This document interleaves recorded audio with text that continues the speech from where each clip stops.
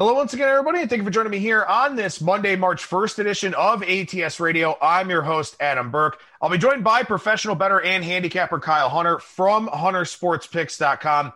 The month of madness is here. Bunch of conference tournaments to talk about on today's show. Of course, we got the NCAA tournament coming up here in a little under 3 weeks. Lots of stuff going on in the college basketball world. We'll try to bring it all to you here on ATS Radio. And I'm working on some conference tournament preview content for over at ATS.io as well. This is the busiest time of the year for me, not just because of conference tournaments, but also because of the 2021 MLB betting guide, which I posted last Thursday in individual article webpage form over at ATS.io. There is a PDF as well that's linked on my Twitter page at Skating Tripods, or you can email me, skatingtripods@gmail.com, and I will attach that PDF in my reply to you.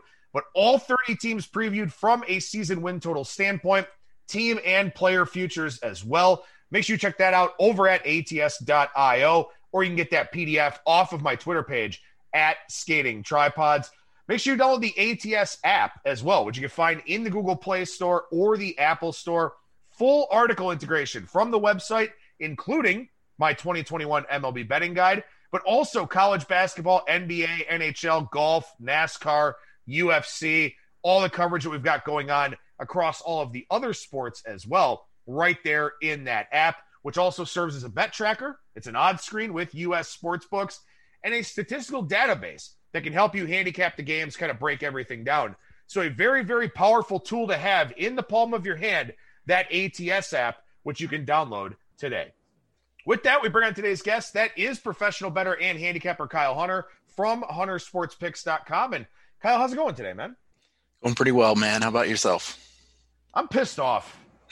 I'm angry. I'm upset. You and I have been talking about this all morning. We were talking about it on text late last night. There are not a lot of conference tournament betting odds out there. I mean, you've got the major ones where the bracket's not even set yet, but we've got several smaller conference tournaments coming up here this week. And they're not that far away either. The Atlantic 10, which the bracket's not set for that yet. We'll talk about that in a minute. But the Ohio Valley, West Coast, Missouri Valley, SoCon. No odds for any of these. What are we even doing here? I don't understand this. Yeah, I mean, it kind of takes you back to the days just a few years ago where we were able to talk about all of them with odds far ahead of time. And, I know I sound like an old man here, but the good old days, it's it seems like it's been so long ago, but it really wasn't that far ago that we could talk about all these and just break down the odds and what the ML rollover would be versus a futures price. And now we just have to kind of guess and give the best thoughts we can. And like you said, some of these that are about to tip off, we don't even know what the bracket looks like, which is even harder. So it's definitely a bit of a cluster. And this isn't even just a COVID thing. I mean, I guess not knowing the bracket in the A10, I mean, that's kind of a COVID thing. But, these sports books are they're unwilling to put themselves out there. They're unwilling to embrace any kind of risk for the most part these days. And, even Circa, who, a lot of people widely regard as the best operator that's out there, at least in the U.S.-facing market. I mean, I was looking through the app. I have it from signing up for the contest out there and all that. And they don't even have conference odds up for these things yet. And it's maddeningly frustrating for me, of course, as a content creator and for you, being able to talk about these things on the show. But I don't understand. You can go to KenPom. You can go to Torvik. Haslametrics may even have this. I don't know. But you can put in the teams. You can put in the log. You can kind of fill in everything. Or the guys have already done that for you. Get the implied probability of these teams winning the tournament. Slap your theoretical hold on it and go about your damn day. It's, you know what? Look, I don't want to discourage anybody from betting on sports because that's kind of counterintuitive, not only to what we do over at the website and also talk about it here on the show, but it's maddening. It is absolutely maddening the direction that this business is going in. It is frustrating. It feels like, we're going in the wrong direction on quite a few different things. And this is a great example of it because, it used to be so easy to talk about all these things. You'd have plenty of time to prepare for it. Now I think, we might be lucky if we get them out the night before. If we have odds the night before for games that are going to tip off the next day at 11 or 12 o'clock, it just doesn't give you much lead time if you want to give people a breakdown of the conferences here. It's hard to do without knowing what the numbers are going to be. Like we said, we can talk about money line rollovers and kind of guess the odds. It's a little easier if you can have futures prices. And, this year being a COVID year, things are complicated even more. So like you said, we can't say that's all what it is, because the odds makers of the sports books have been very clear that they are stalling more and more year by year. So it's not just a COVID year thing, but the COVID year on top of it, this year is definitely very difficult. Just put numbers out there and get your free publicity for it. You'd think somebody would. It's not like people are going to sit there and attack you with Sun odds or, like in the Ohio Valley, for example, right? It's a pretty good spread of teams. And we'll talk a little bit more about that conference as we get deeper into the show. But like Belmont losing 2 games last week, look, they're not invincible, so it's a pretty good spread of teams. Figure out what Torvik or Ken Pom have for the tournament odds, put your hold on it, put them up, and get your free publicity. It's just whatever. I'm going to drive up my damn blood pressure here on a Monday, but then you get all these things where the offshores, the global books, send out all these press releases, and these beat writers for these teams, sort of regurgitate that data out there to, their viewers on Twitter and all of that. And it's like, look, this is legal in the U.S. now. If you want your marketing, if you want your increased market share, why aren't you the one putting that stuff out there? Why are you letting the offshores put it out there first? For the life of me, I don't get it. And I guess, I don't know, maybe I should find someone to fund me and I can put together a team and, we can run a sports book the way it should be run.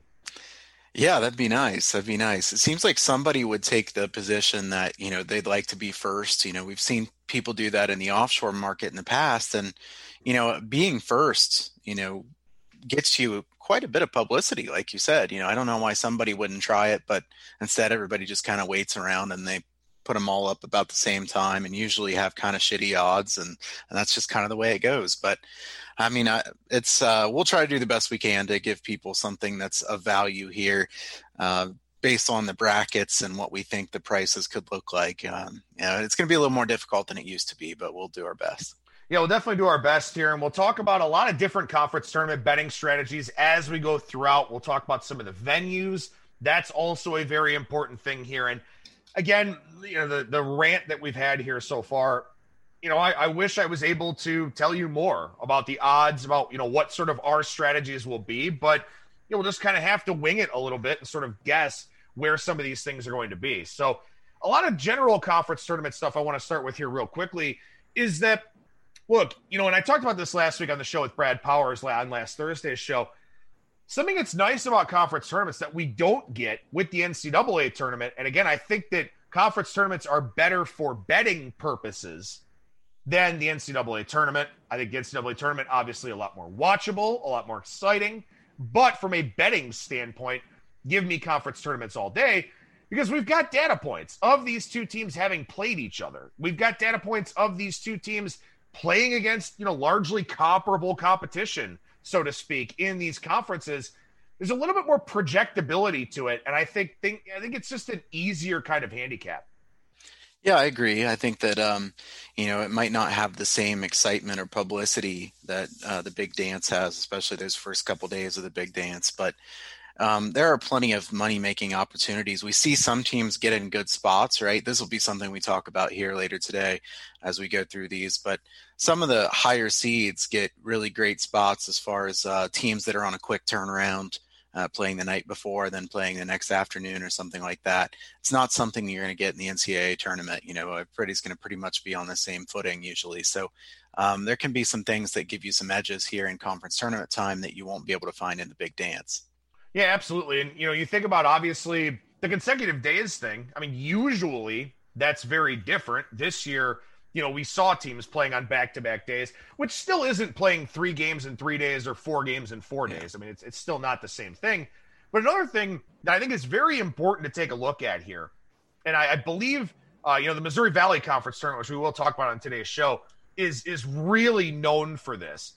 Sometimes the start time of a game is a really big deal because you might play in the first session early in the day. You've got to play the next day at night.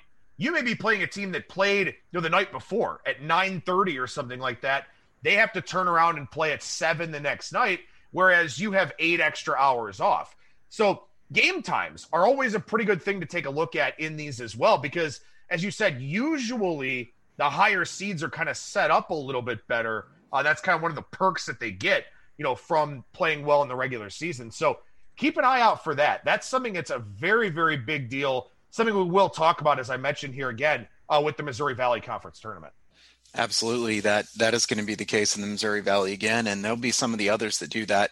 We also see some of the conferences that usually have double buys are not going to have double buys this year. Some of them that usually don't have double buys do have this year. So things are a bit changed up this year, and we'll try to talk about that as we go.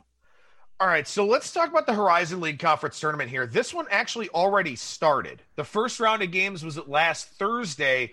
Now we're into the quarterfinals, and this is a conference tournament that does reseed based on who advances. So Tuesday, coming up tomorrow night, number 1 seeded Cleveland State gets Purdue Fort Wayne, who pulled off a double overtime upset in the 10-7 game against Green Bay. So that means that the number 2 seed Wright State winds up playing the 8-9 winner, which was Milwaukee. They beat IUPUI. Then you've got Detroit Mercy and Northern Kentucky, a pretty decent game there. Youngstown State and Oakland. And this is one where we actually do have odds for it, which is kind of nice. And as I talked about already, something of a rarity. Now, for our listeners here, ATS.io is a U.S.-facing website. So anytime we can, we are going to cite odds from the U.S. sportsbooks. However, in a case like this, in terms of the horizon, you kind of got to look in the global market to take a look at where things have kind of adjusted for this conference tournament. So Wright State in the global market, a minus 250 favorite now, with Cleveland State and Detroit 6-1, Northern Kentucky and Oakland 10-1, and then on down from there. Yeah, Wright State's a deserving favorite here, clearly the best team in this conference. I will say Wright State doesn't get the easiest matchup in Milwaukee there. I think Milwaukee's a team that has a decent upside. I can't lay minus 250 with Wright State. I mean, they're the favorite and they deserve to be the favorite, but that's way too high for me. Some of the other things. What's Wright State's line in a potential championship game against Cleveland State?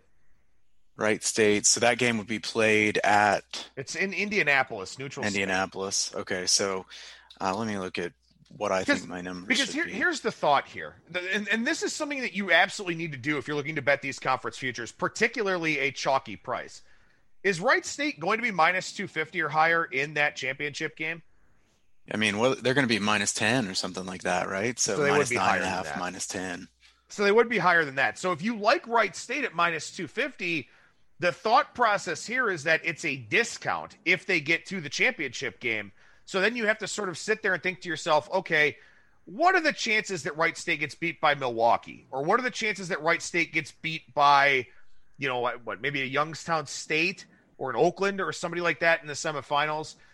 That's how you kind of have to weigh these things from a futures standpoint. Yeah, I think this is a hard one to find any way to make money, to be honest with you.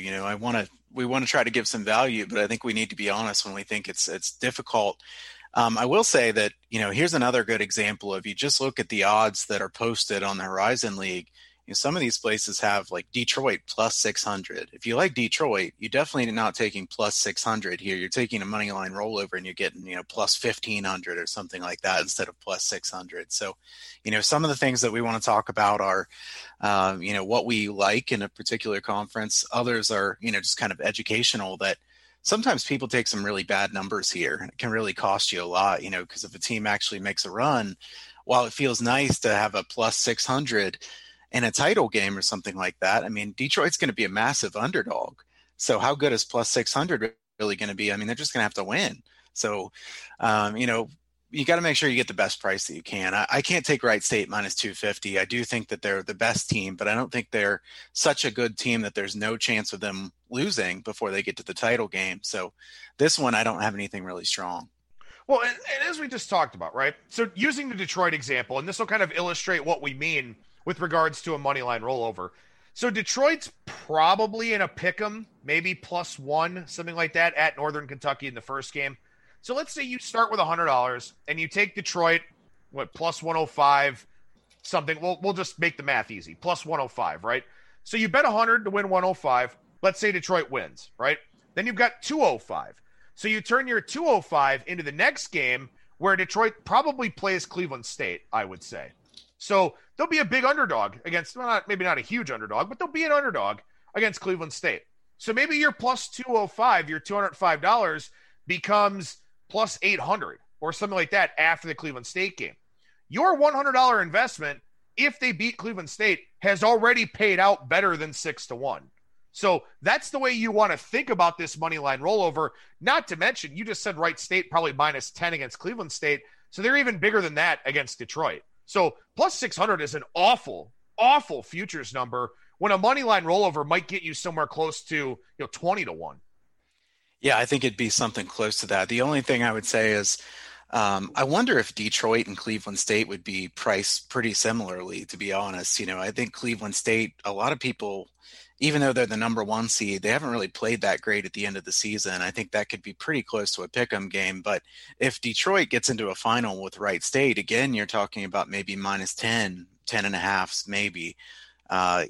You don't want to take +600 no matter what. Like you said, you could get better than +600 before they even get to that title game. So it's just an example of how you have to be careful with these kind of things to make sure that you're getting the most out of your money.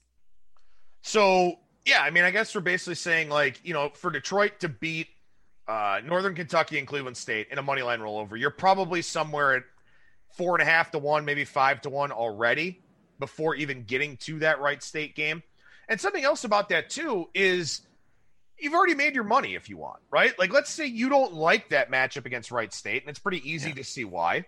You just stop betting it. If you take a +600 before the tournament, then you're going to decide, do I hedge? Do I let it ride? Do I try to do something from a live betting standpoint? The money line rollover, your hedge is you stop doing it, or you can just bet less to keep rolling it over. Yeah, absolutely. And I will say, I don't really follow money line prices quite as close here in college basketball because I'm usually not betting the money line. But what's a money line price look like for a -10? I mean, I know I'm putting you on the spot there. I don't know exactly what that would be. That's going to be a pretty significant number. College basketball wouldn't be quite as big as some other sports, but I don't know. Yeah, I think it's let's see. It'd probably be in about the, what would that be? Maybe the -5. Yeah, -500-ish range. I was going to say -5, 550, somewhere in there. Well, let's see an example for today real quick. St. Louis and UMass. St. Louis is -10.5, and they're -550 on the money line. So, yeah, I think that's probably a pretty good guess. And, it tells you that if you take the futures price and the team gets into the final game, it's like Detroit already pulled a couple upsets, and then they get in the final game, and you're sitting there with having to lay almost -600, if you want to try to hedge. So it's just an example of how you need to do the best you can with the price. Right, and you've got a 6-1 future, so you have no hedging margin. Right. So in that respect, the money line rollover is a great example here for the horizon. If you took a team like Detroit or something like that, I'm sure there would be others that we could discuss, but the sports books don't want to put odds out for us. We'll move on to the next conference tournament here, and that one is the Big South. This one actually gets underway on Tuesday here. It was supposed to start last Saturday, but with COVID and some of the holdups that they've had and all of that, they actually kind of wound up pushing it back a little bit. They did play a couple. Yeah. Presbyterian and Hampton, and then USC Upstate and High Point played the first round games. I don't even know if this was listed on Saturday, but it is listed now. So we can take a look at the Big South here, where Winthrop is a massive favorite, anywhere from -275 in the global markets to -300, -350 out there in the U.S.-facing markets. Deservedly so, but again, like you said, it's hard to want to find a burning reason to lay -300 in a conference tournament. Yeah, I mean, Winthrop's a very deserving favorite. I don't see how you can take a -300 at this point. I see a Winthrop team that is much better than anybody else. There's no doubt about that. But, they have to play several games to get here. And to me, Winthrop Well, what kind of odds is that implying at a minus three something? I mean, we're talking about a price that, Winthrop is going to get knocked off, a decent amount of the time. This is still a team that has some flaws. They're the best team in the league. But Winthrop, to me, is a team that deserves to be favored, but not a team that you can bet laying that much. I mean, they did lose that game to Asheville at home, where they just kind of fell apart at the end of the year. It also kind of hurts them that they haven't had that many close games. If they actually get into a close game, I worry a little bit about them. I want to go to the other side of the bracket and find some value. I think you probably have to either like Campbell or Gardner-Webb. If you like Campbell or Gardner-Webb, Radford's not a great team this year. Offensively, they're not as good as they have been in the past. This Radford team was really good in the last couple seasons, but they lost a lot from that team. UNC Asheville was the team that I would have liked to back here, but there's two reasons I don't like UNC Asheville that much anymore. Number one, they're off a COVID pause of more than a month. So they come into this having not played since January, and then they go and play Longwood in the first game, and if they win that, they have to play Winthrop. So UNC Asheville to me is one that I just can't take based on that. So I go down to the other side. I don't trust Hampton, Campbell or Gardner-Webb. We see plus 1,400 on Campbell. I think you could probably get to plus 2,000 if you do a money line rollover in that. Gardner-Webb, you see some really terrible prices out there, plus 500, plus 700. Again, a money line rollover is going to get you double that at least. So that's who I would take, one of those two teams if I was taking something. Again, I'm actually not going to bet anything in this conference. So, I apologize that we don't have a little bit more actionable information right here, but I think there are going to be a couple that I like more than this. But, this one's already started up, and actually they play these games here on Monday. So, we don't really have that much lead time for this one anyways. Oh, yeah, those games are on Monday here tonight. So, it's such an interesting thing to take a look at when you've got such a heavy favorite there. And like we've talked about in the past, the goal from a futures standpoint for conference tournaments would be to stay away from Winthrop as long as you possibly can. So that would be the winner of tonight's Gardner-Webb and Campbell game. And when we look at the line for that one here tonight, Campbell a 1-point favorite. That one's kind of fluctuating around. Some places have them a 1-point dog. Either way, it's effectively a coin flip type of game, and they're at home, and yet they're plus 1,400 at DraftKings, and Gardner-Webb is plus 700 in a coin flip game tonight. So to me, I look at Campbell as a value team. They may be one and done here, but just based on the price, based on the fact that this first matchup is effectively a coin flip, yeah, if you're taking a future, I think it's Campbell, but I agree with you that the money line rollover probably gets you a lot farther. Yeah, I think it does. I think Campbell is a team that has some upside. They're a good offense as far as efficiency. They're not good defensively, though, and that worries me this time of the year, certainly. So, Campbell rated the lower team, obviously, because they're +1 in a lot of places at home here. But, if you're taking a futures price, they have more value than taking Gardner-Webb at plus 500 or plus 700. Again, though, moneyline rollover makes a lot of sense here. And as Adam said a little bit earlier, it's really easy to hedge or just stop betting in that case, because you can either bet less or you can just stop betting. In this conference, you don't really want to have a futures price and have that team go against Winthrop in the final, because it's going to be hard to hedge out of that. All right, so let's go to a conference tournament that hasn't started yet here, and that's the A-Sun Conference Tournament. And this one was pretty interesting. Last year, it was played at the campus site of the higher seed. This year, with COVID, it will be played in Jacksonville at North Florida's arena, and then also at Jacksonville's arena, which, oddly enough, Jacksonville on February 26th said, no, we're done. We're good. We've had enough of our season. So now there are only 8 teams here instead of 9. And last year, they took the last team off. But Kennesaw State gets in this year because Jacksonville's not playing despite hosting part of this conference tournament. So this is another one where things are just a little bit strange here.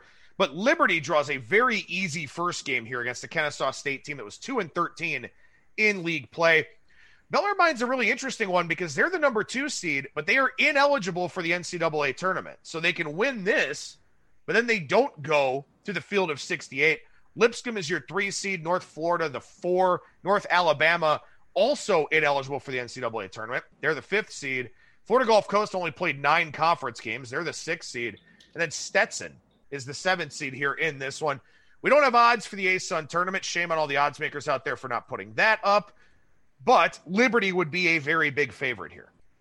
Yeah, and the team that I like here is Lipscomb. I think Lipscomb from the bottom of the bracket makes a lot of sense. Like you said, Bellarmine's not eligible.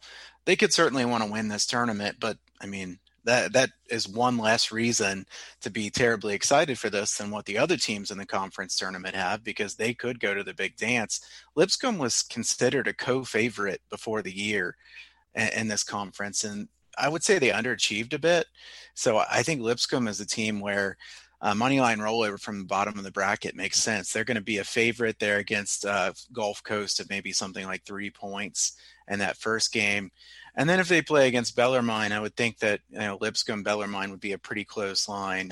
Just kind of looking at my numbers here, it looks like I think Bellarmine would be maybe -1, something like that. So, and honestly, given the situation, I think you'd probably pick something like that. So Lipscomb has a real chance to be in that title game. I think Lipscomb moneyline rollover could be a good look here. And this is something I think I'll consider betting on myself. So where I said in the first couple that I don't think I'll bet on anything, I do like Lipscomb in this one. I think Lipscomb certainly has a shot at beating Liberty as well. Liberty is not this unbeatable team that they've been some years in the past. They don't have a dominant player anymore. They're certainly a deserving favorite, and they have the easiest road to the final. But I think Lipscomb is very capable of beating them. Yeah, Lipscomb did beat them once during the regular season. The two teams split. That was in Lipscomb. They won the first game 77-70, lost the second game the next day 66-50. They couldn't throw it in the ocean, and Liberty in that second game 12 of 28 from 3. So that was pretty much the difference in that 16-point loss. But the Bisons did win, as I mentioned, that first game there. I don't know what the price is going to look like here, but I'm kind of interested a little bit in Stetson. Now, Stetson is a team that has been very inconsistent throughout the course of the season, extremely inconsistent. But the other team that Liberty lost to in conference play was actually Stetson back on January 15th. They split with Lipscomb, so they kind of held their own there a little bit. They've got some inexcusable losses, which is a big reason why they're the 7th seed down here. But if Bellarmine is not interested in playing in this tournament, and we don't really know that for sure, but it's kind of a zero-sum game for them. I mean, they can win the conference tournament, and that's cool, but they can't go to the NCAA tournament. Stetson, I mean, look, they get one shot here, and they get it on Thursday night in that 2-7 game. So that's what I'm kind of looking at a little bit, but I can definitely see where you're coming from with the Lipscomb rollover as well. Yeah, I mean, Stetson in that first game would probably be a 4.5-point dog against Bellarmine. I think them as a straight bet in that first game makes some sense. What you think they'd be able to do in that second game. I think Lipscomb certainly has a higher upside than does Stetson, but Stetson has been pretty consistently inconsistent, as you said. This is a Stetson team, which I have to say, the Hatters, great nickname, by the way, it's one of the best nicknames in my opinion. I like the ones that are very different. But Stetson did beat Lipscomb in one of the 2 games in the regular season. They also beat Liberty, like you said, so their upside is high. I would imagine you could get a pretty good price if you take Stetson. So I think both of us think that attacking the bottom of this bracket in one way or another is probably the way to go. Right. And look, I mean, ultimately Liberty probably does win it, but I'm probably not going to look to lay the Liberty price here unless I do that and take a team from the bottom of the bracket that I really like. That's always a possibility too, because, I don't know what Liberty's price is going to be. I wish I, could, but it's also one of those things where, look, Liberty's probably not losing before the final. So you take that price and you get somebody there from the bottom of the bracket and you wind up free rolling the title game. So that's always something that can be a possibility, especially in these smaller conferences where you only have 8 teams. There's a little bit more projectability to what you think is going to happen in that conference tournament. So that's also a possibility where you're going to get a better futures price on Liberty than you would get, when they play in the championship game. So at least there's that. And if you pick the right winner from the bottom of the bracket, well, you're free rolling the title game and, you're going to make some money either way. Yeah, I mean, Liberty's going to be a big favorite. So I'm kind of just guessing as we go, maybe -190, -200, something like that. Ken Palm has their odds at winning this conference tournament at about 70%. So I think it'll be, pretty expensive to take Liberty, but it may be deserving. All right, so we move on from that one here, and we'll talk for a minute about the A10, but the bracket's not even set yet. So the interesting thing is the first round is on Wednesday, and those matchups look to be set, but then they're kind of not, because I guess this conference is doing some weird things. So they've got an 8-game minimum to, sort of get kind of your seeding and sort of figure things out in the bottom of this conference. And it looks as though George Washington only played 8 games. So George Washington winds up being ranked 13th here in this conference, even though they're 3-5, which is better, than some of the teams that are out there. But they take on St. Joseph's in an 11 a.m. game on Wednesday. Then LaSalle and Fordham play in the other first-round game. And everything else is more or less up for grabs here because there are games in the A10 tonight. Yeah, this is one that's hard to talk about, based on that. As far as the odds, it looks to me like, we've got St. Louis around plus 200, a lot of places, VCU around plus 200. This is a really difficult one for me, based on the fact that we don't know what the bracket looks like. And there are a lot of teams that could win this conference tournament. Sometimes you kind of want there to be a bit of a favorite so that you can find some futures value. If everybody's priced around the same, it can make it a little bit difficult.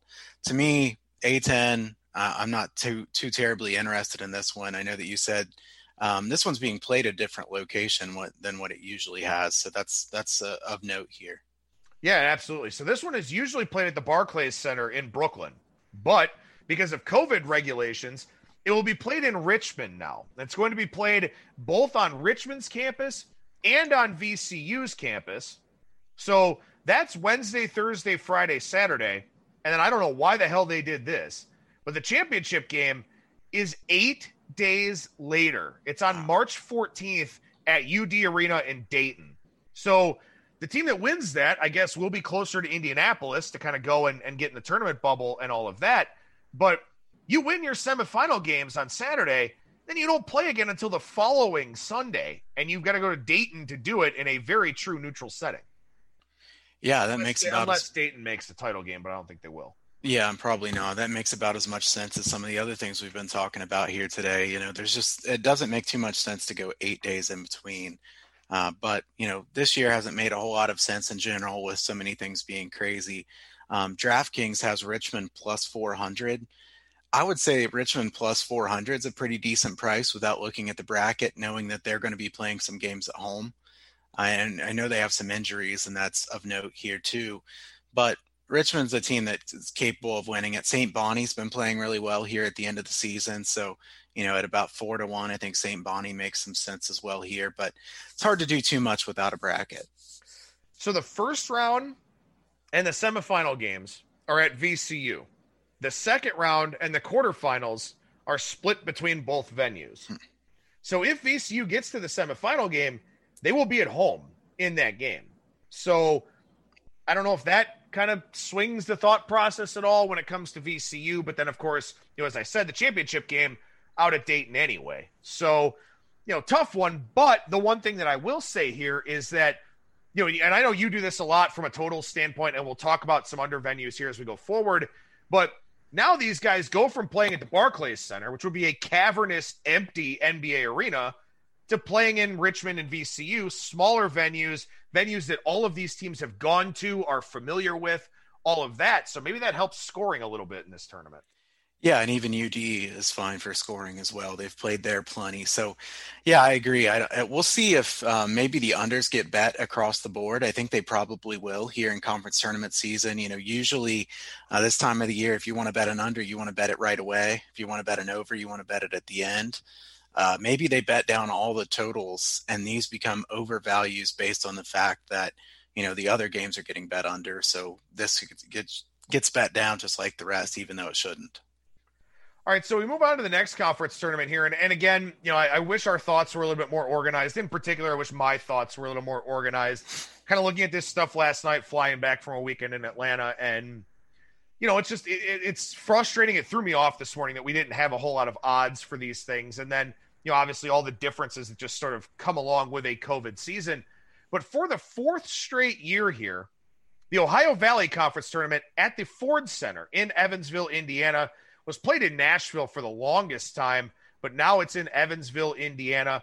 And this one is very interesting for a few reasons. One is only the top 8 teams qualified for the conference tournament. So Eastern Illinois, UT Martin, Tennessee Tech, Tennessee State. Congratulations, your season is over. You made it through, but you're not in the conference tournament. Belmont, the number 1 seed, went into last week 18-0 in conference play, lost both of their games, lost to Eastern Kentucky and Morehead State. Morehead State, your 2 seed, Eastern Kentucky, your 3 seed. But honestly, the top 6 teams in this conference are all pretty decent. Jacksonville State is a very well-coached team. Murray State and Austin Peay, they've been around the block a few times. And something else interesting about this conference tournament this year that we haven't seen in a while is that Belmont and Morehead State do play first-round games. Now, usually the Ohio Valley gives their top 2 teams a double bye into the semifinals. That is not the case here this year. Belmont and Morehead State will both play on Wednesday night in the first round. Yeah, and they'll go back to the way that they've done it before next year, but this is kind of a one-year thing that they're going to play it this way. I want to say, first of all, that Belmont lost both of those games without their star player, Nick Muszynski. Muszynski has an injury. He was seen in a boot at their game at Morehead State this past weekend. They're saying he's going to try to play here, but that would worry me about taking Belmont here. They have to win 3 straight games with their best player, by far their best player, definitely not 100%. So I think I would look to go against Belmont in some way in this tournament. I like Austin Peay some here. Austin Peay should have been far better than they have been this year. To me, Austin Peay, Terry Taylor could be the best player in the conference, maybe second or third, probably behind Nick Muszynski, to be honest. But Austin Peay has underachieved. Murray State is really not very good this year, and that's something that you pointed out early on. Murray is just not very good. So, Belmont doesn't really have a tough road. But Austin Peay, I think they're against a team in Eastern Kentucky that they can beat there in that first game. I mean, they've proven they can beat them. And Morehead State, I don't think is as good as most 2 seeds would be. I think Austin Peay has a real chance to win those first 2 games. In fact, I'm interested in Austin Peay on a straight bet for that first game against Eastern Kentucky. Hopefully we see something like +4, which is what they're projected at there. So I hope I get plus points there with Austin Peay. If so, you can get a money line rollover. You can start with a plus money price on Austin Peay. And then Morehead State's a very beatable team in that second game. It wouldn't surprise me if Austin Peay won the entire thing. However, it wouldn't surprise me if they lost the first game and Eastern Kentucky makes a run as well. So I think you got to find the team that you like from the bottom of this bracket here. But I will point out that DraftKings has up Belmont, whether they'll make the tournament or not make the tournament. Not make the tournament is plus 160. Which implies obviously they're going to be a big favorite here because Belmont's not making the tournament if they don't win this tournament. So, I think Belmont will be a significant favorite, but I wouldn't want to lay it with Belmont. Yeah, I think that's all fair. I think it was a good breakdown there from you. And, look, I mean, I there are things I kind of like about all 4 of those teams in that 3 through 6 range. Jacksonville State, as I mentioned, a very well-coached team, pretty efficient offensive team, and that's something that I do like about them. Their problem is they don't force turnovers. And there are some teams in this conference that do force turnovers at a high rate, Austin Peay being one of them. Eastern Kentucky actually takes really good care of the basketball and has a high turnover percentage on defense. They play at one of the fastest tempos in college basketball. They could be an interesting little matchup here in this conference tournament. But also, too, a team that has to win by outscoring the opposition. Now you go to this neutral setting that you only play at once a year. How does that kind of impact their offensive profile and all of that? It's a very difficult conference tournament, I think, to try and really narrow down your focus, because I think you could make a case for, you already made a case for Austin Peay. I think Murray State is down quite a bit, as you mentioned. I can make a case for 5 of the 6 teams, in the top 6 here to really have a chance to win this thing, especially with Belmont being vulnerable. Yeah, I think you could, certainly. I think I'll take Austin Peay here on a money line rollover. I did want to note, too, that the Ford Center, the under is 13-12 neutral site game. So this is not like Bridgestone Arena in Nashville where it was a great under venue. Some of the unders have been pretty low here, so I think this would probably be considered a slight positive for unders, but nothing really large. So we're going to try and put together another show here this week and try to do 2 shows next week as well, if we can, to try and tackle as many of these conference tournaments as possible. But Not sure when we're going to have that second show up here. So we're going to try to go a little bit later on into the week. Those were conference tournaments that start on Wednesday and Thursday. We got some more here on Thursday, beginning with the West Coast Conference. And this one is very easy. It's very simple for us to kind of skip this one and just sort of save some time a little bit. But there are a couple of totals angles that you think are worth considering here, as Gonzaga will be a gargantuan favorite in this tournament. I don't know what this price is. I don't know if it's minus 1,000. I don't know if it's higher than that. But this is one where you get the double bye. It's actually really like almost a triple bye into the semifinals here for number 1 seeded Gonzaga and number 2 seed number 2 seed BYU, who, correct me if I'm wrong, BYU is already solidly in the NCAA tournament field, no matter what happens here. Yeah, I think BYU is probably in here. I mean, the bubble's not particularly strong this year. I mean, they're still trying to talk about Minnesota as a bubble team. You know, I can't believe that's even still being talked about. But, you know, to me, I wish Belmont was in this league, honestly. You know, we need one more good team, right? Imagine that travel schedule. Right. I think Adam was wishing one more good team into this. You know, imagine how this is set up for those teams that play in the first round. If somebody tried to make a run, they're going to have to play I guess there's a break on Sunday, but they'd play 5 games in 6 days or something like that. So San Francisco is pretty good for an 8 seed. I think San Francisco could make a run there, and it wouldn't surprise me if San Francisco got up to that game where they lost to Gonzaga. I think that's certainly has some potential to be the case. San Francisco had a COVID pause and played poorly out of that here at the end of the season. Gonzaga is going to be such a big favorite that this one's not much fun to talk about. But I did want to say that this is at Orleans Arena. The over is 58-38 in the last 96 neutral site games here. Totals of 141 or higher, 34-18 to the over. So even the high unders haven't worked here. This is clearly not an under arena. I guess I'll ask you, I mean, do you think there's something to the fact that the overs have been doing well here? Or do you think this is just kind of statistical noise? No, I mean, I think there's something to it, especially when you consider that, you know, in this conference, I mean, there's a lot of teams that just don't move super quickly year in and year out. You know, you do have a little bit of pace wars here, and this conference has gotten a little bit faster, I guess, of late, with teams just trying to do something different. But you really don't have a lot of teams that fly up and down the floor or anything like that, and you're still seeing a lot of overs here. It just must be a good shooting backdrop for this one. And I will say that, speaking of shooting backdrops just in general here, I don't believe fans are allowed at this conference tournament. I don't know if they're allowed at any of the conference tournaments in Vegas. I'm not entirely sure about that. I don't think they are here, though. And that'll be something, too, where, you know, it's not like these tournaments are, you know, attended en masse anyway, because, I mean, you don't have a team in this conference that's in Vegas. I'm sure some of these fan bases have used it as an excuse to go. But, you know, now you're not going to have anybody in some of these big barns and some of these big arenas. So, I don't know. I'm kind of curious to see what impact, if any, that has on totals betting. Yeah, that's a good topic for sure. And I think that in general, you tend to think that with no fans, it's probably not very good for the over. I mean, because it's something they're not used to. But they've been playing that way a decent amount this year, so it's kind of hard to say.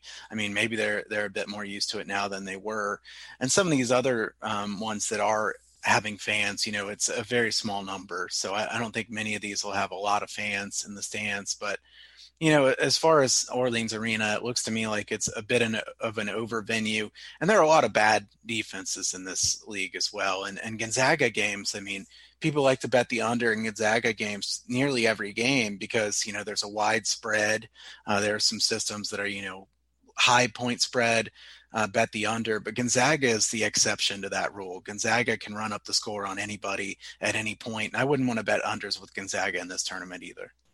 And before anybody looks at this, and they are potentially on a crash course in the semifinals, St. Mary's and Gonzaga, St. Mary's has been the only team that's beaten Gonzaga in this conference tournament, I think dating back to 2008 in the finals. San Diego did it, I think, in 2008 when I looked at that for a conference tournament preview for ATS.io.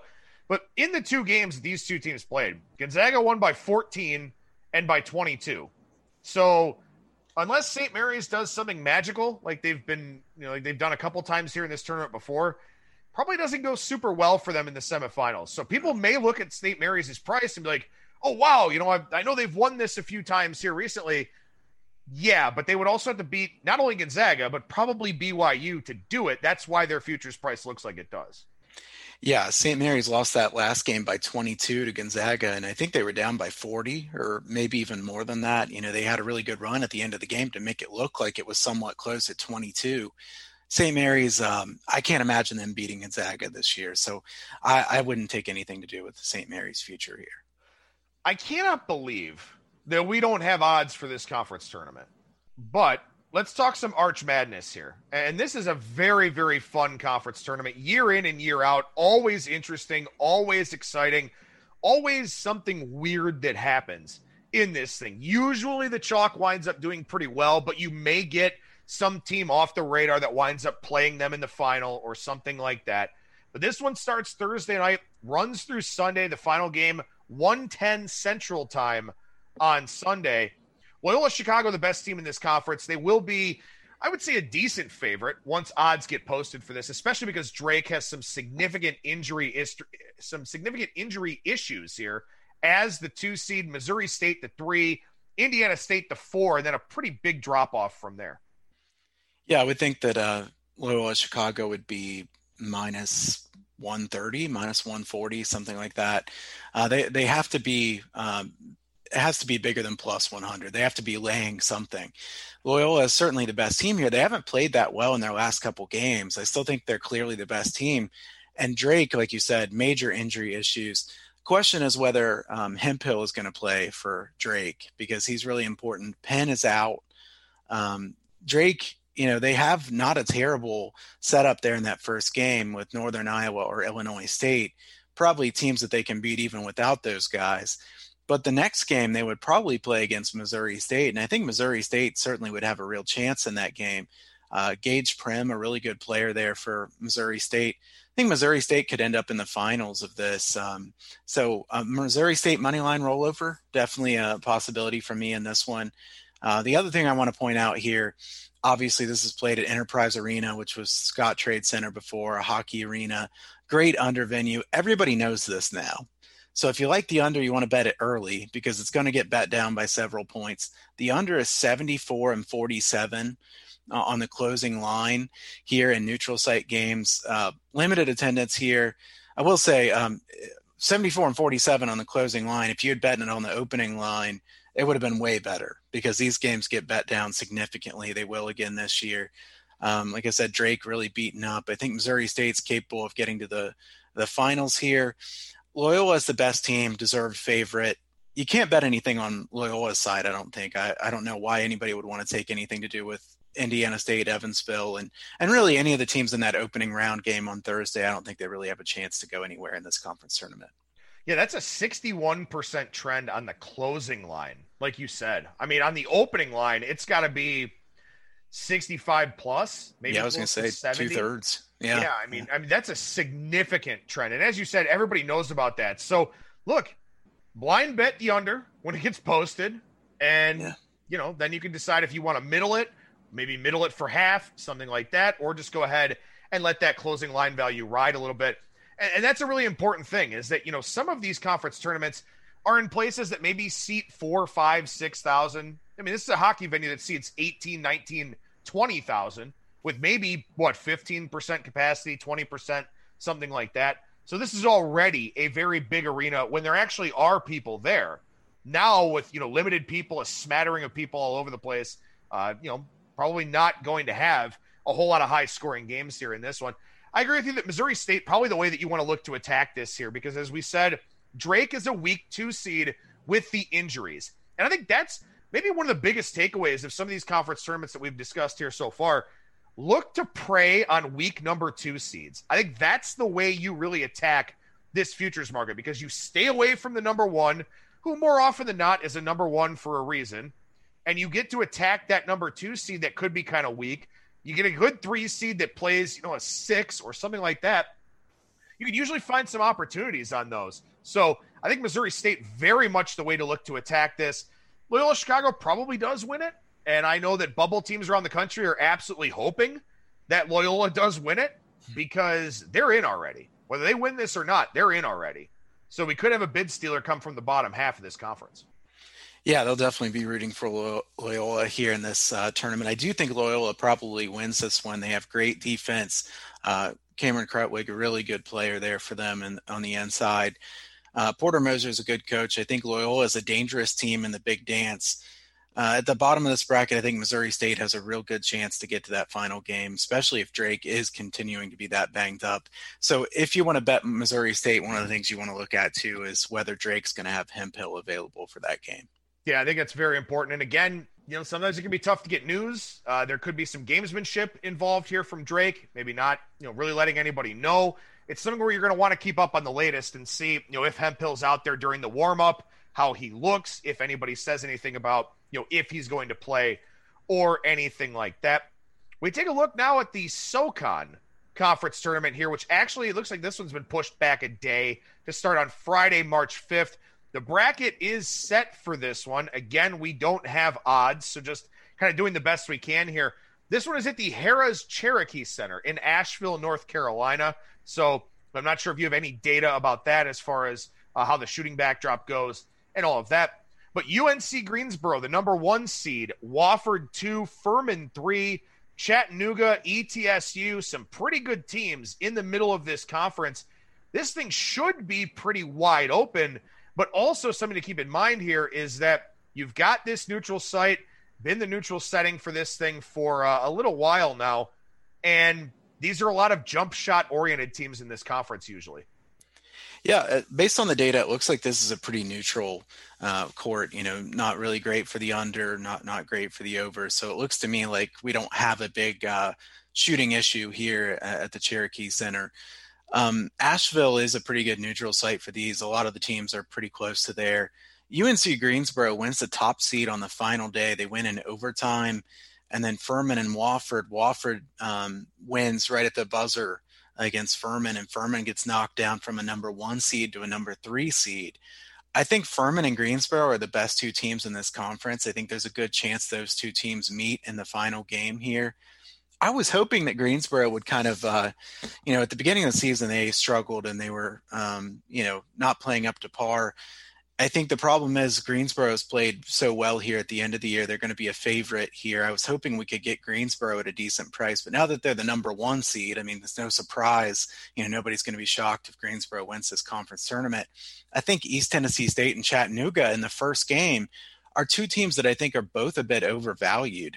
So, I don't know what to think about that game other than just, I kind of want to go against either of those 2 teams when they play Greensboro in that next game, because I think Greensboro is a good several notches better than them on a neutral court. So I like Greensboro's path there at the top. I think Furman has a good chance. VMI, they've had a COVID pause here lately, which is not great. You don't want to go from a COVID pause straight into your conference tournament. So I think Furman's in a good spot in that first game. Also, I think Furman, they just lost to Wofford at the buzzer to deny them of a regular season title. That's a real good quick shot for revenge there against Wofford if they play in that second game. So I like Furman's path to get the title here as well. Yeah, I like both of those positions that you're taking a look at there. And again, this is one of those conference tournaments where it's a league where not a ton of defense is played. It's a lot of shooting.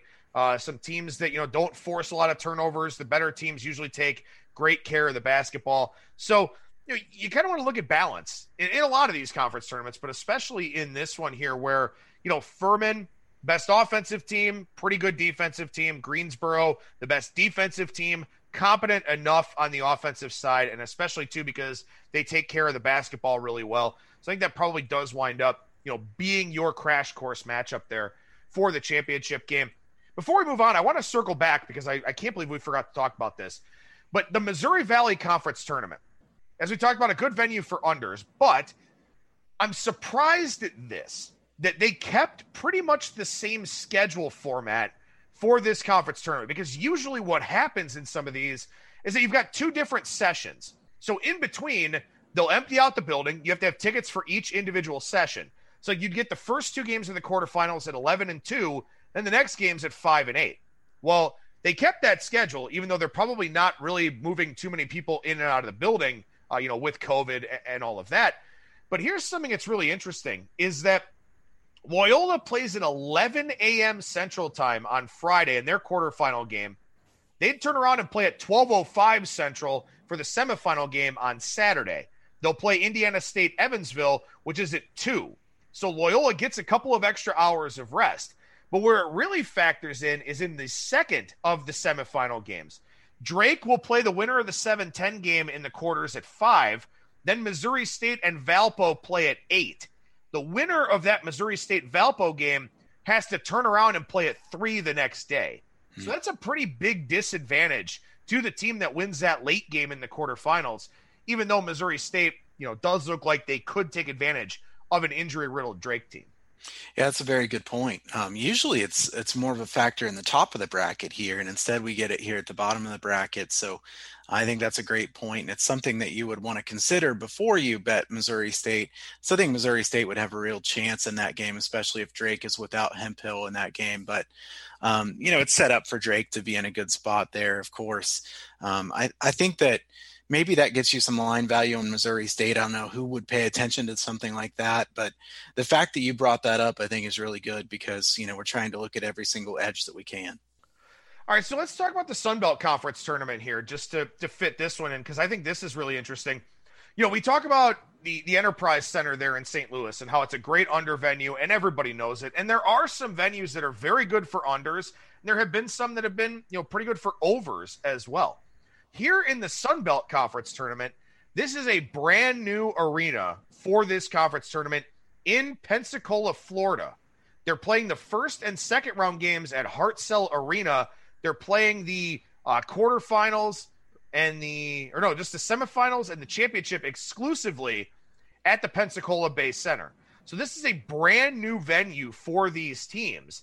And you do have teams that wind up with some buys. They won't play in the first round, but they'll play in the quarterfinals, and you'll have some teams that have played at the Pensacola Bay Center in their first couple games and other teams that didn't, and that could be an advantage once we get to the semifinals or the championship. Yeah, that's a fantastic point. Some of these teams that are in the quarterfinals or semifinals that have an easier path on paper are going to be at a disadvantage there, and they could be a good bet against team in that single game. So I like that point a lot. I think that, this one was played sometimes in the past there at that Lakefront Arena where it was really good for unders. I don't know much about this one, Pensacola Bay. This is one where I don't have any data. I know this is the first time they've played there. Just looking at it as we were talking, it says the capacity for hockey games was 8,000 and for non-hockey 10,000. So it's not a massive arena, but it also isn't small. I don't know what the attendance policy is here for this one either, but I don't think it'll be very, very much. There won't be very many people there. So, if you look at the bracket, who are the teams that are going to be playing at Pensacola Bay there in the first games? I have no idea, honestly. Okay, I don't know. This is like the way that they set this up is so they wound up having seeds for each division and then kind of paired everybody off after that. So Georgia State is the number 1 seed from the East Division, Texas State the number 1 from the West Division, Coastal Carolina the number 2 from the East, Louisiana number 2 from the West, and then you play cross division. So the West 4 plays the East 5, East 3 plays the West 6, West 6 plays the East 6, so on and so forth. I don't even know what to do with this conference tournament, to be honest with you. Yeah, it looks like most of these games are going to be played there at Hartzell Arena, Hartzell Center. This is an interesting one because they've never played there before. It's probably an advantage for the teams who just played there. So you could argue the teams in that quarterfinal are at a disadvantage for that single game, at least. Obviously they don't have to play as many games, but maybe say a team like South Bama goes up against Louisiana, a Louisiana team that's not great, but was seeded second there in the West. South Bama would have a real chance in a game like that. Texas State had a really impressive season. Their coach got fired in the offseason. They get a new coach right before the season. They come out and play very well, very good defensive team. If I'm looking at a team to go attack here, I don't really think that Louisiana is as good as the 2 seed. And Coastal Carolina is probably not a great 2 seed either there at the bottom. It's kind of messed up. We're talking about 1 and 2 seeds, and there's multiple of each. I feel like this is kind of messing with both of us. So, we're looking at a very weird conference tournament. This has been a weird season. It's going to be a weird postseason as well. So, as far as who I would like to take in this one, South Bama probably would be a moneyline rollover candidate there. A team that played a lot better defensively later in the season than they did early in the season. Appalachian State had a COVID pause and played poorly after that. You could make an argument for them. I will point out Little Rock was the favorite in this conference, and they had some major team chemistry problems and looked like they just weren't even trying at the end of the season. So had the one player kicked off the team who just sat in the stands in the middle of the game. I couldn't bet Little Rock, and I wouldn't want to bet them on a single game or anything to do with them in this conference tournament. Oh, this one's fun, isn't it? It's kind of all over the place here. Pensacola State University or Pensacola State College is where some of these games are going to be here. The Hartzell Arena, it looks like a high school gym. So you're going to have some teams that play in what looks like a high school gym. Arkansas State, Georgia Southern, and then App State Little Rock will play in this high school gym looking facility. Louisiana and Coastal Carolina will as well. So to me, I look at it with a team in Coastal Carolina here that, we've talked about them on the show before. They like to shoot threes. And in fact, they're pretty proficient at doing it. So they're a team that's going to go from playing in this tiny little community college venue where it's got the high school looking seats to then going to this big arena if they make it to the semifinal games. So maybe you look to fade Coastal, on that, I guess. But I mean, this one's quite unique. And also too, it is worth pointing out that we're going to get a small sample size of data here, but the Pensacola Bay Center will be the home of this conference tournament for the next 5 years. So this will be the new venue for the Sun Belt Conference tournament, even though, of course, as we know, there are no teams from Florida in the Sun Belt. Yeah, it's kind of interesting, but it makes a lot of sense, right? It makes about as much sense as some of the other things here. But I will say, I'm glad that you said something about Coastal Carolina, because as I thought about it, as we're trying to think through where these games are being played and, why are they being played there and why is there 2 seeds and 2 number 1 seeds, things like that. I do want to say that UT Arlington was without their best player for a lot of the season. David Azor, he's back, and they did better when he was in there for sure. Arlington could be a good bet in that game against Coastal Carolina. So I think that's a potential spot to be looking at. Yeah, definitely. Make sure you head over to sunbeltsports.org, the Sunbelt Conference there. The bracket is right on the front page, and it will show you where these games are being played. So, again, I think there's a major disadvantage going from this very small state college floor to playing in this bigger arena. I think that will be problematic for those teams that do advance to the semifinals and potentially onto the championship game as well. So just something for you to keep in mind. There's something for you to consider. All right, we'll cram in one more conference tournament here. And as I said, we're trying to do something more, later in the week here. If we can't put it together, I apologize for that. But obviously just a lot of plates spinning right now and a lot of things to kind of figure out with these conference tournaments.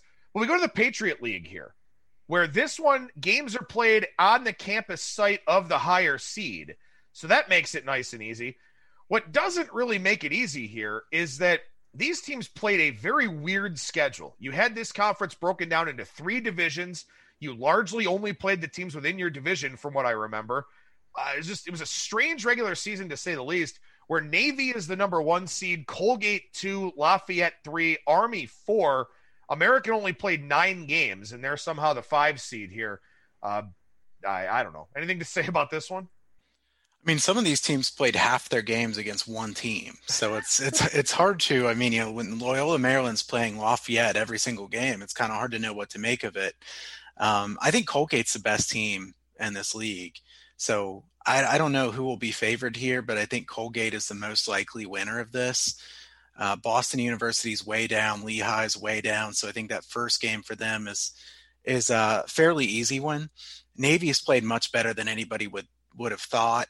Loyola Maryland is a regression candidate, positive in a big way, but they haven't been showing it on the court. By the numbers, they should be better than what they have been here. I would probably look to bet on them against Holy Cross in the first game, or I'd at least lean that way. I don't know if I trust them against Navy, though, because they've shown that they're not very good against Navy. At the bottom of the bracket, Colgate doesn't really have a team that I think is very capable of beating them.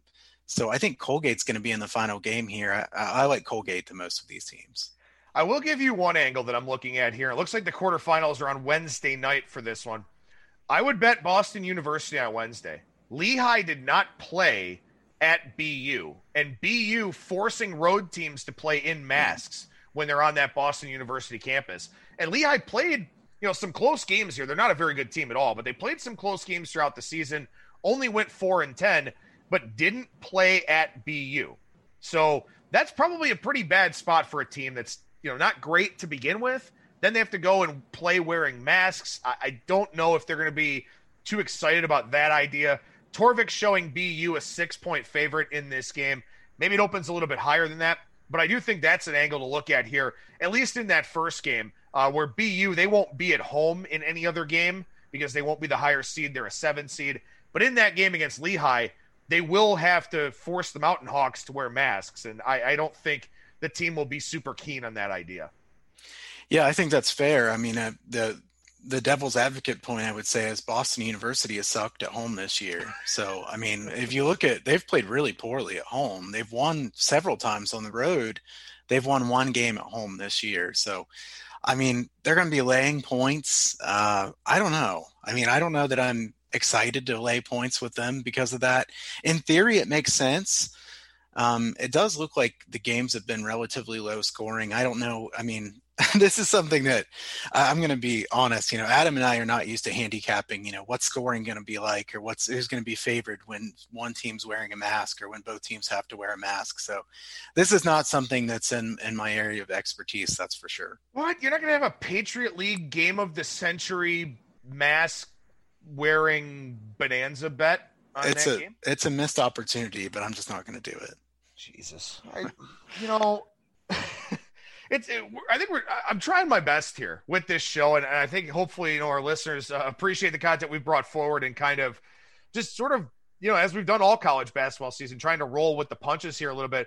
I think the happiest thing for you is that we don't have to talk about the Ivy League Conference tournament this year.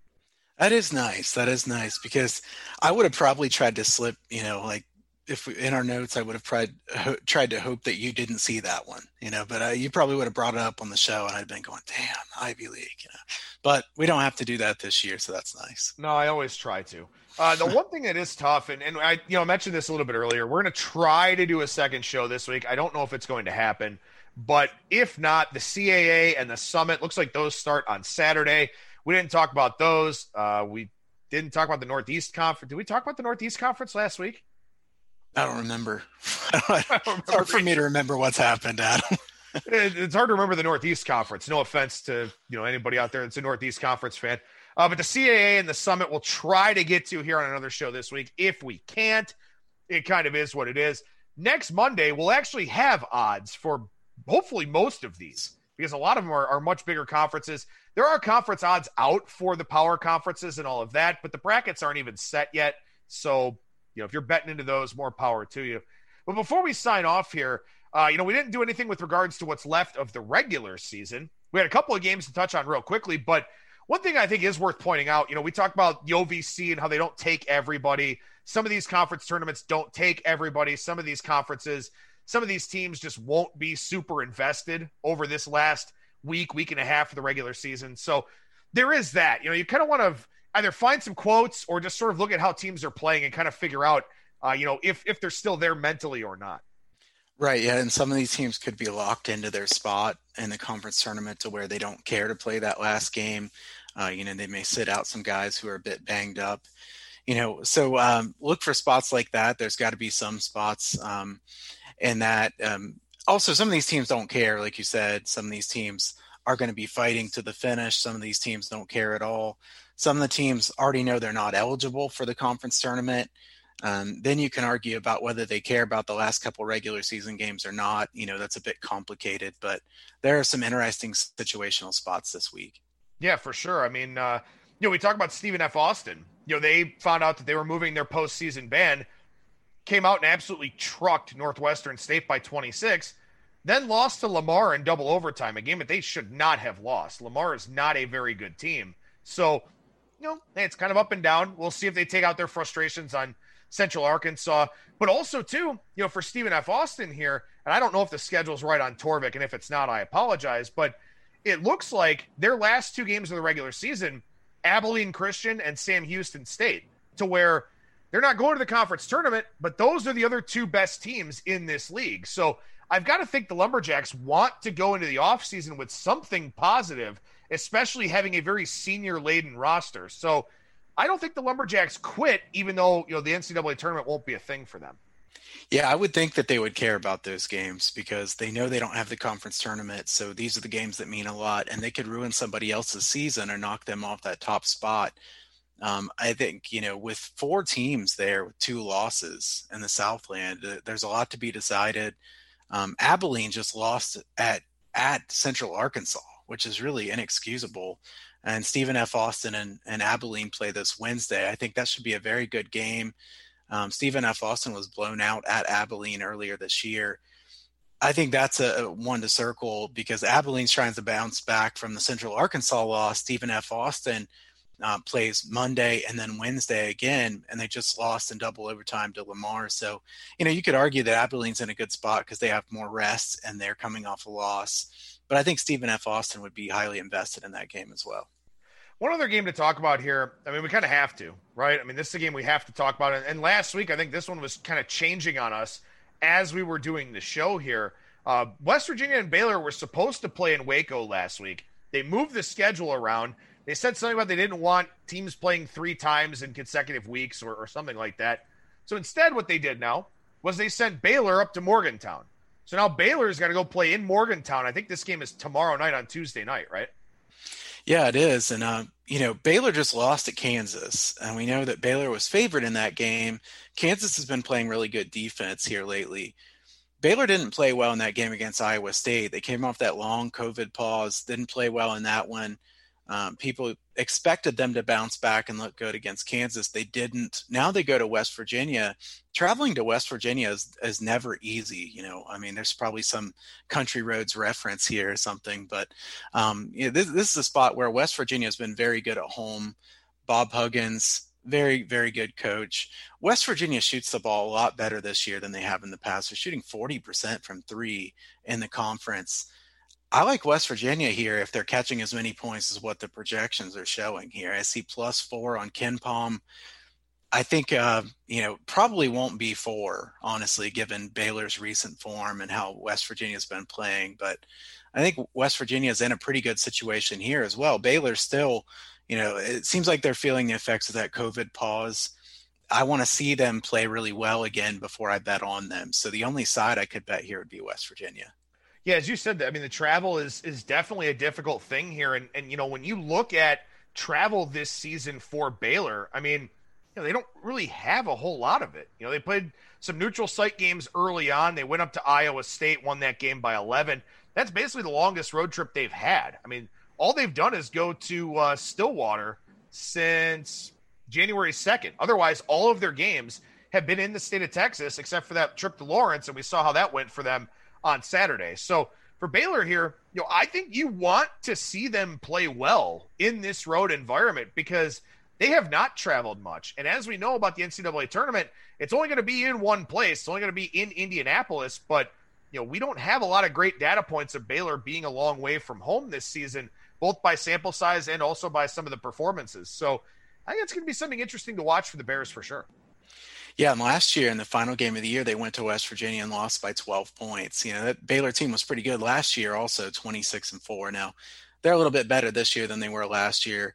West Virginia maybe not quite as good as they were, but I think a pretty similar team. We'll see how many points we're catching with West Virginia here. I think the market will be a little bit lower on Baylor than the projected numbers are here for KenPom, Haslametrics, some of the other sites. Lastly here, real quick, I think we're just a little bit over an hour, maybe an hour 10 on the show, something like that. But real quick, I know you took a position on Loyola Chicago earlier on at a futures price that is long gone. Have you picked up anything else for your futures portfolio or not really yet? I haven't, but I do want to look at that this week. It's on my list. A lot of things to do this time of the year, but that's something I want to look at here. I've tried not to take too many futures this year because of everything that's going on, but I want to look at, who will make the tournament, and who will win the tournament here this week. So if we do a second spot this week, let's see if I have any more by then. Kyle Hunter, professional bettor and handicapper over at huntersportspicks.com. What's going on over there right now, man? I put up my March Madness early access pass, and what that is, that gives you every single play from now through the final game of the NCAA tournament. Usually put that up, right as March Madness is starting. So now you'll get conference tournament time, the rest of the regular season for the teams that are playing that. That's up for $300. You can also mention ATS Radio. I'll give you $50 off. You can send me a message at Kyle Hunter Picks on Twitter or Kyle at huntersportspicks.com. So it'd be $250 for all my plays in college hoops from now through the end of the season. Well, make sure you follow him on Twitter at Kyle Hunter Picks, at huntersportspicks.com is the website. Kyle Hunter, appreciate the time as always, brother. Thank you so much for joining me. We'll talk to you again next week. All right, man. Thanks. There you go. Once again, professional bettor and handicapper Kyle Hunter from huntersportspicks.com, at Kyle Hunter Picks on Twitter. Coming up on Tuesday, we'll chat the Arnold Palmer Invitational, some pucks and some cars with Brian Blessing, the host of Sportsbook Radio and Vegas Hockey Hotline.